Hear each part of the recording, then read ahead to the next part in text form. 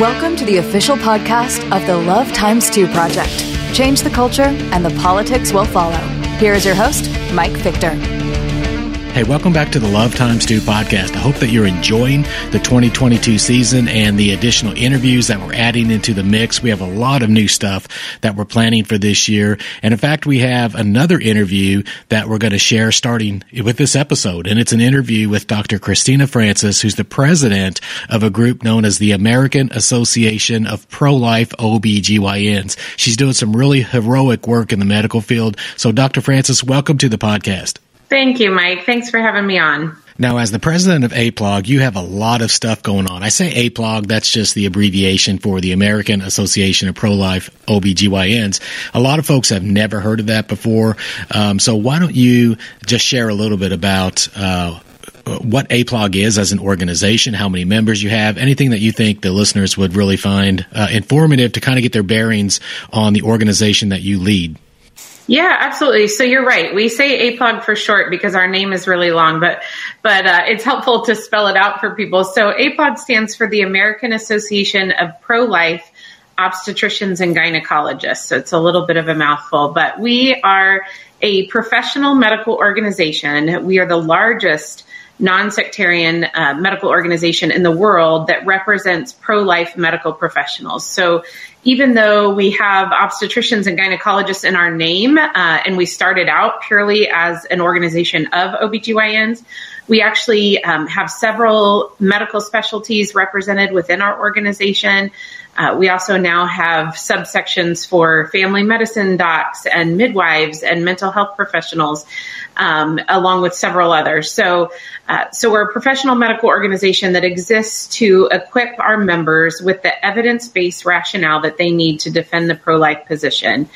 And then our purpose in equipping them is that they can then take that information to colleagues, to patients, and into the public square in discussions with policymakers and, just those that they come into contact with to help people understand the pro-life position from a medical standpoint, and that the science clearly supports the pro-life position. And so we represent the majority of OBGYNs. We know that about 93% of OBGYNs don't perform abortions. And so we really represent the majority, even though our membership numbers doesn't necessarily reflect that. But our membership currently stands somewhere between 6,000 and 7,000 medical professionals. And we're just really trying through podcasts like yours to get the word out there to help people know that we exist and that we can be there as a support for them. So tell us how you first became involved with APLOG, some of the steps that happened, and what led you from initial involvement to becoming the president of the organization. Yeah, absolutely. Well, I think you probably can clearly identify with this as well, that it's funny sometimes the directions that the Lord takes your life that you never in a million years would have imagined him taking you. So that's kind of how I got to APLOG. I grew up in a Christian home that was pro-life. So, I grew up in a pro-life home, and it was never a question that we were pro-life, but wasn't necessarily active in that. And I, after finishing my residency in OBGYN, went over to Kenya to do medical missions, and really felt like that's what the Lord had for me for the rest of my life. Never in a million years would have imagined living in the U.S. And so I spent my first 2 years in Kenya at a wonderful mission hospital there, and really, truly loved what I did there, loved the people, and still feel like that's where part of my heart is, actually. But I came back to the States for a planned 18 months or so in the States to finish up my board certification process for OBGYN. You have to collect cases and submit a case list and do oral board exams. And so I came back to the States to do all of that. My time at home got extended because of my father becoming ill and passing away during that time. So it kind of extended my time out to 2 years, which, I think also was all in God's plan for kind of what he had for my life. And it was during that time, actually, that my best friend called me, and she had been activated in the pro-life movement through her church, through a 40 Days for Life event. And so she called me one day and she said, "Christina, you're a woman and you're an OBGYN and you're a Christian and you say that you're pro-life, but I don't think that you're doing enough. And I think that you could be doing more. Wow. Yeah. So she laid it out pretty clearly. And I've often said since then that I think everybody needs someone like that in their life, that's willing to speak truth, even when it might hurt just a little bit. And, it did hurt in a way because my initial response was, no way, I know what God has called me to do. And that's what I'm doing. And so anyways, that started a long process of kind of soul searching and learning more about the defense of the pro-life position and sort of what role I could play. And part of that process was a mutual friend of my best friend and I's introduced me to Donna Harrison, who was and still is our CEO at APLOG. And so I got together with her. I'd never even heard of APLOG, like many OBGYNs, I think, out there.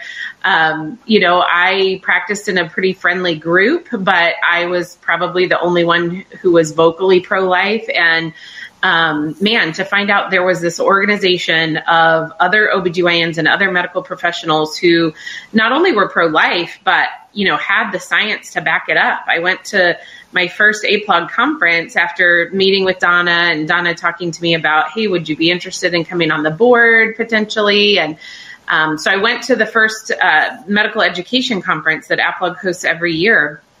And I've often said, I kind of had low expectations, honestly. I kind of thought, it'll be kind of a kumbaya moment of all the pro-lifers sitting around encouraging one another, which would have been great in and of itself. Just that encouragement and that fellowship is a huge blessing at our conference every year. But what I was blown away by was the level of academic presentations at the conference and the amount of really solid peer-reviewed data that I had never heard before. Why in my medical training had I never heard that abortion can cause an increased risk of preterm birth or, the link between abortion and poor mental health outcomes in women? Why had I never been presented with this information? And, so it just was really mind-blowing to me, and it really just cemented that there was a need for this to be amplified, for this message to be amplified, and that there was a need for us to be able to reach more practicing medical professionals so that they could know that, when they stand up for life, they're not just doing it on moral grounds, which we certainly are, but they're also doing it on medical and scientific grounds because this isn't good for our patients. And so after going to that conference the first time, that's really just what solidified it for me that I needed to be doing more. And so then that led to, again, it was kind of a long process of coming to terms with my life looking very different than I thought that it was going to look, but led to the decision to move back to the U.S. after spending another year in Kenya. And then started getting more involved with the pro-life movement, got involved with APLOG and on the board, and then eventually became chair of the board. So much of that just starts with availability. When you step out and make yourself available to God as someone that wants to be used, He will take you up on that and do some incredible things. One of the things that you touched on there is that there was a time in the abortion debate where let's just put it this way, the side that supports abortion, those who were very supportive, advocating for abortion, seemed to have the high ground. At least they claimed to have the high ground because not as much was known about the development of unborn children in the womb. But now you fast forward to 2022 and we know more about life in the womb than at any other time in human history. The humanity of the unborn child is so clear to see. That makes it critical for health professionals, for people with the scientific backgrounds, just to continue to come forward and secure that high ground on this entire debate. We're talking about the humanity of an unborn child. Now, for those who might be listening who are health professionals, they've stumbled across that podcast, they're hearing for the first time about APLOG and wondering how they might get involved. What do you say to them? Absolutely. Well, and I hope that there are people in the medical profession, whether you be a physician or a nurse or a physician assistant, that are listening to this, because I think for so many people, they feel so alone and isolated, certainly depending on where they're practicing. But it can be very lonely. And, especially in this current I hate using the phrase, but it really is what it is. This current cancel culture that we're in, unfortunately, that has permeated medicine as well. And so, I think a lot of people really feel like they need to be silent in order to sort of go along to get along. But I think it's an encouragement to people to know that they're not alone. And APLOG is there for you, not only to provide you with the data that you need to back up your position, but also to defend your right to practice pro-life medicine. And so I would encourage people to check out our website. You can sign up for our updates for free. We send out updates twice a month and with really important information, or you can join as a dues paying member. And that website is aaplog.org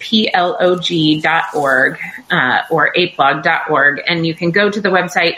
You can see the practice bulletins, the practice guidelines that we have put out to help inform your practice of medicine. And again, you can join there with us to join this fight and to know that you're not alone in it. One of the key deliverables of APLOG, I think, from my perspective on it, is that any health professional anywhere in the nation can get involved with this. And that's really key because you may be a health professional who you're practicing in a state or a community that might be hostile towards the sanctity of life, for example, and you really don't know how to plug in or where to plug in. There are no local pro-life groups, for example, or nothing that you can really get involved with. But this gives you an opportunity to plug into something at a much higher level and have that, have those colleagues in the medical profession that you are joining in making this strong stand for life. Now, we're going to switch gears here just a little bit. The FDA has made some significant changes in how chemical abortions are administered or can be administered, I guess I should say, in the United States. But before we go there, there's no doubt that we have some listeners who are completely unfamiliar with what a chemical, some may call it a medical abortion.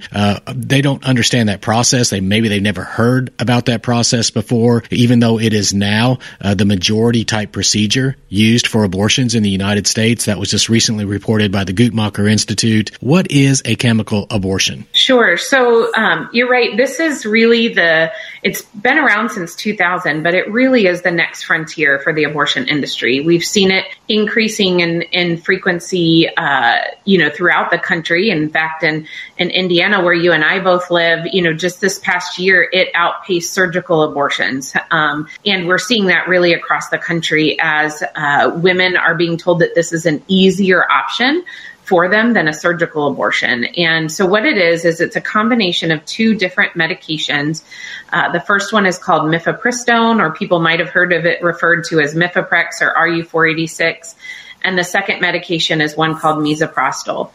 Prior to December of this past year, a woman had to receive that first medication in the presence of a certified prescriber, either a physician or a nurse practitioner who had been certified to dispense this medication. And part of that was so that she could have adequate counseling before she received this medication, so that she could have an ultrasound to document that the pregnancy was inside of her uterus and also how far along it was.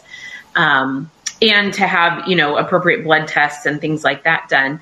So the first medication would be given to her in the clinic setting, and that medication actually binds to receptors on cells in the uterus and in the ovaries to block the action of progesterone, which is a naturally occurring hormone that's very crucial early in pregnancy to allow for the adequate development of the placenta, which essentially then allows for good flow of oxygen and nutrients to that developing baby. And so Mifeprex, when it binds to those receptors and blocks the action of progesterone, what it does is it essentially leads to starvation of that developing baby and leads to the death of that baby about 75 to 80% of the time. And then 24 to 48 hours later, the woman takes the second medication, misoprostol. What that does is it induces uterine contractions, which are very painful, leads to labor pains essentially, and then leads to her expelling the baby and other pregnancy tissues. So this is what we mean when we say chemical abortion or medication abortion. I think it's an important point to make that this is not the same thing as Plan B or the morning after pill. Not that those can't be abortifacient, but when we're talking about chemical abortions specifically, that's not what we're talking about. We're talking about this two-drug combination. What are the dangers involved with this 2-drug process? Yeah, absolutely. So it's important for people to know, even though these are being sold to women as easy, they're being told, per accounts that we're hearing from women, that this is safer than taking Tylenol. These actually have a 4 times higher complication rate than do surgical abortions. And the main complications that we see with these medications are hemorrhage or very heavy bleeding that could require blood transfusions, infection. So that women can get infections from a couple different places. One, if they don't pass all of the baby or all of the tissue and there's tissue retained, that can lead to an infection. But also both of these medications actually have a suppressive effect on the woman's immune system and make her more susceptible to infection, specifically from certain kinds of bacteria. And then the other thing that we see is an incomplete abortion, meaning she doesn't pass all of the baby or all of the tissue. We know that about 1 in 5 women who take these medications will have some kind of significant adverse event, whether it be, like I said, hemorrhage or infection or an incomplete abortion. And about 8% of women will need surgery to complete their abortions. And oftentimes these will be need to be somewhat urgent or emergent surgeries because of the amount of bleeding that they're having. And so, to the listeners, 8% may not sound like a significant number of women, but if we take under consideration that in the U.S. we have about 900,000 abortions a year, and medication abortions represent somewhere between 40 to 50% of those. So let's just kind of lowball that. We'll say about 400,000 women. If you look at what 8% of that would be, that's going to be just under 40,000 women a year that are going to need emergent surgery. So these are not small numbers of women that we're talking about. And women are not being told about these risks. This next question may be really a life-saving question. And it's this: if in the chemical abortion process, if a woman has already taken the first drug and then regrets her decision, is there a possibility that abortion can be reversed and that baby's life can be saved? It can. There's a chance that it could be. Absolutely. It's a great question. It's something that I think everyone needs to know about, because we're all going to have women in our lives who might make this choice. And many women make it because they feel like they have no other choice. But what I've heard from my own patients, as well as other women that I've talked to, is that many women, after they take that first pill, immediately realize that they shouldn't have done it. Mm-hmm. And so thankfully, there is something called APR, or abortion pill reversal, that can be done to try to save that baby. And so if a woman calls, there's a hotline that they can call 24/7. And if she calls prior to taking that second medication, then she may be able to start the APR process to try to save her baby. And what that involves is basically just giving her high doses of natural progesterone to combat the effects of that first drug, that Mifeprex. And this has been shown actually to be successful in animal studies, as well as in the manufacturer's own studies when this drug was being developed. It also has been shown to be successful about 70% of the time through a large case series study, or a large basically collection of women who attempted this from the time that it was started in 2011. It's been shown with just oral replacement, so taking progesterone by mouth through the first trimester, about 70% of the time we can save that preborn baby, and we can save that mom the heartache of losing a child that she desires to save. Hey, we're going to wrap up part 1 of this discussion right here, but we have some very interesting stuff coming up in part 2, including some major changes that the FDA has just made in the way abortion drugs are distributed in the United States. You are not going to want to miss part 2 of this discussion. Hey, that's it for this episode of the Love Times 2 podcast. Never forget, change the culture and the politics will follow. Thanks for listening to the official podcast of the Love Times 2 Project. Be sure to subscribe to the podcast so you never miss an episode. And never forget, change the culture and the politics will follow.